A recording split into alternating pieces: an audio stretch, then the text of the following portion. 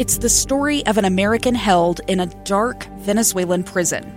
Then all of a sudden they all kind of lined up. They pointed their guns at me. And this is the point where I thought, I'm going to die today. I'm Becky Bruce. I spent a year working on Hope in Darkness, which now has more than 2 million downloads. Find it on kslpodcast.com or wherever you listen to podcasts.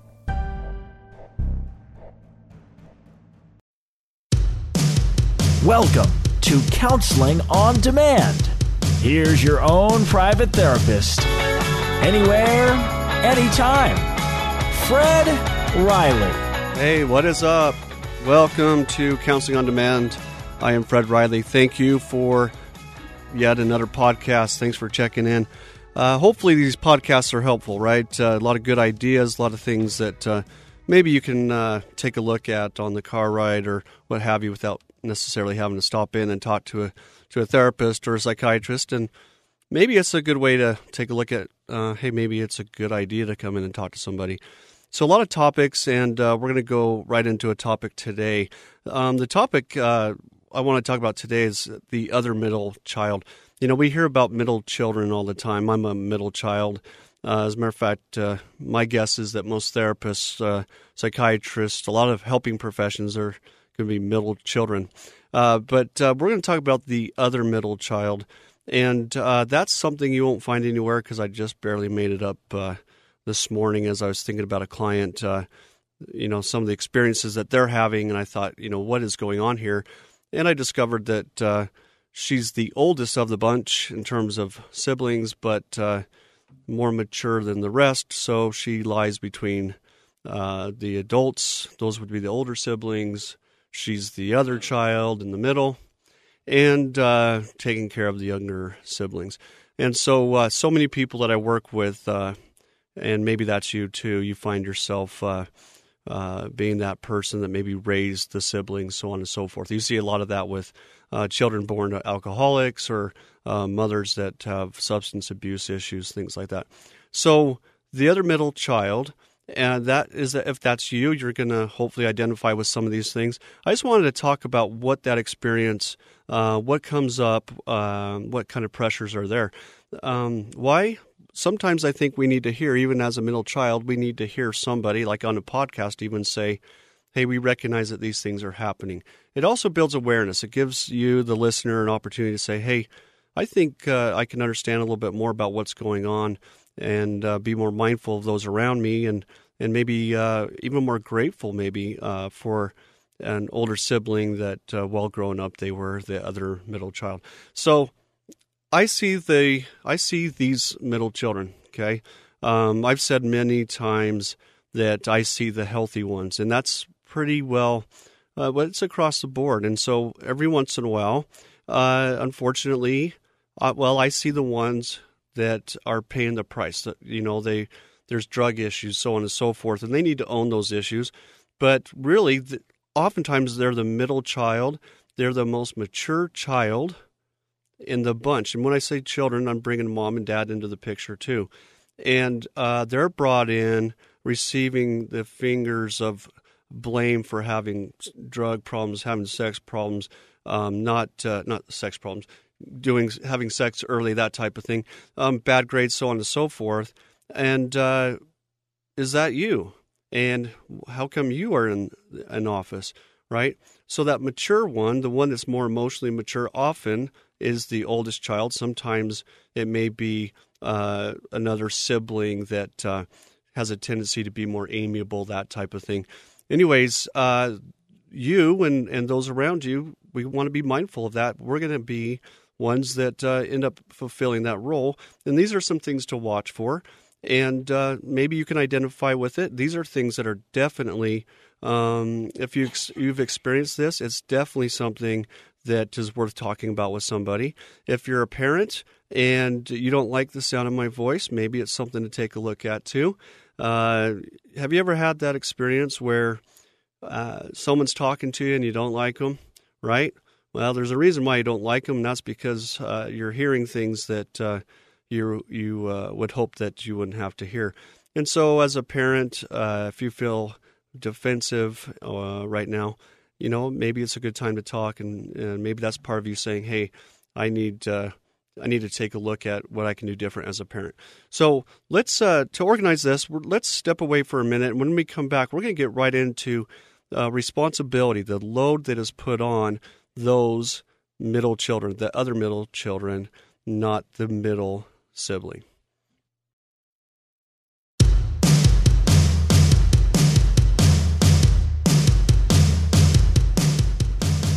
All right, so we're talking about what I call the other middle child, right? The other middle child, usually it can be an age-based thing, but we're seeing a lot of these individuals come in, and maybe it's you, right? The older child, the oldest child is often, the one that has responsibility, and they're the trial child, that type of thing.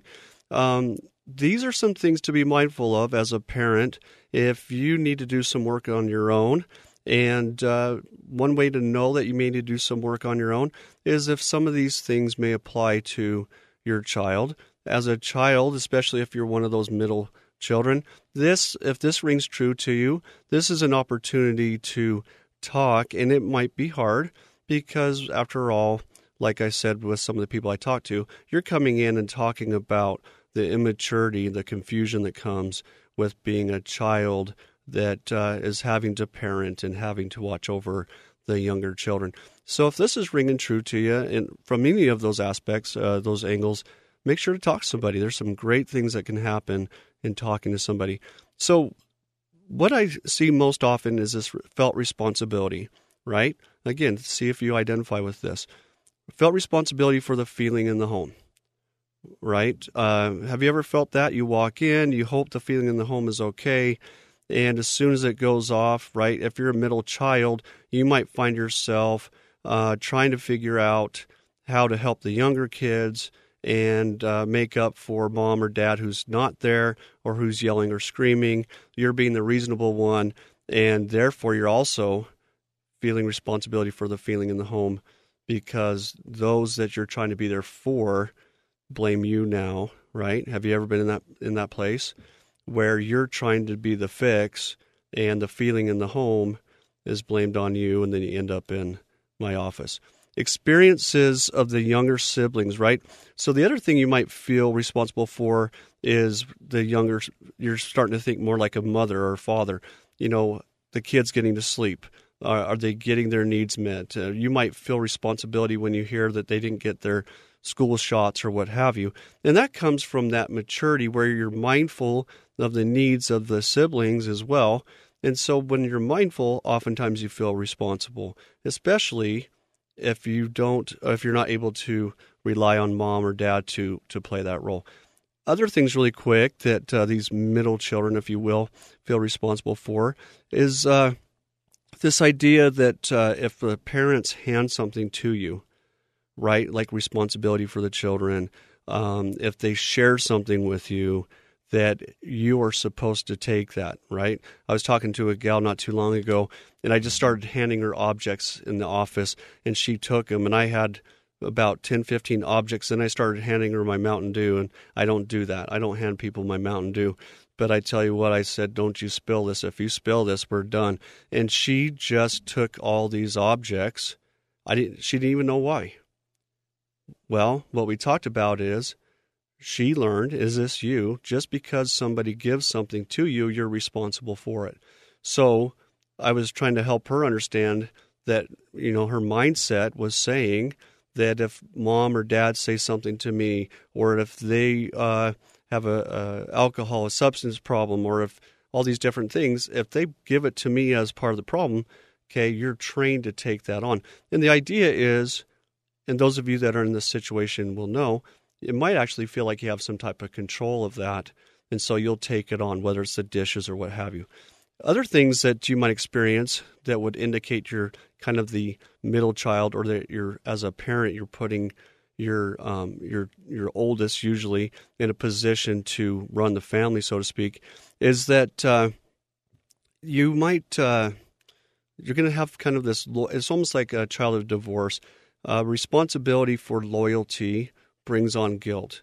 Do you have that? Do you feel like as you look at the kids, or you look at mom and dad, right, you have a thought about how they can better parent or what have you, or you have an opinion that happens to jive with one of your parents but not the other, then you feel the responsibility for not being loyal, right? When in fact, those are things that are not your responsibility at all. You really need not be privy to so many of those things that you're experiencing. Okay. You're also going to feel like you're the cause of arguments. Have you ever been in that place? I see a lot of people, these middle children, if you will, and parents, if you're listening to this, your gut's stirring a little bit. This is something to be mindful of. Okay. Are you putting your child in a position where they feel like they're the cause of the argument, whether it's grades or what have you? Okay. A middle child, the oldest child, will try to intervene and protect their siblings, but they'll also take responsibility and guilt and shame for grades and so forth that aren't doing well. And they're going to take your issues as their own, if that makes any sense. Okay, they're going to feel like the arguments are caused by them because they're not being perfect. What really needs to be looked at is the dynamics of why the parents are arguing. Okay, so you're going to have a tendency to want to feel like that's your responsibility, that you're the cause. And then, and this is a big one, this is probably the most damaging, is we don't like that discomfort. So there's a tendency when you have that middle child, the other middle child, there's a tendency to feel like you're the therapist, to feel like you're the one that needs to fix it. And the sad thing really is that all those roles, those responsibilities, and many more that I haven't mentioned, those are taking away from the true responsibilities, right, which are grades, right? We've got people that have kids that have poor grades, but they care so much about their grades, but they don't have time to care for their grades because they're trying to get an A at home. So when they are trying to be the fix, you're going to receive that blame as well. You need to be, and your child, right, 16, 17, 18, whatever, okay, you're responsible to take care of things. You're responsible to be home between you and your spouse, your partner. They're responsible to come to you and worry about prom or worry about grades or worry about some other mistakes in a safe environment. Can you create that environment? The hope is, and of course, that you can. So these are just a few ideas that to kind of help those out there that are wondering if they're stuck in the middle. Are they crazy? I see the people that come in, they think they're crazy, and I say, no, you're the other child. You're the one in the middle. You're the other middle child, rather. You think you're crazy because you're feeling responsibility for the emotional well-being of those around you. Be mindful of that. If you feel like that applies to you, take a moment, go in and talk to a therapist and talk about this idea of feeling kind of stuck in the middle. If you're a parent and my voice is not your favorite at this time, guess what? Give somebody a call, get in and talk about, hey, I need to take a look at things a little bit differently. Hey, listen, appreciate you listening to yet another podcast. Please leave a rating and a review. Would love to have you rate us well and review and leave comments for us. And as always, please remember, you get to choose who's in your life.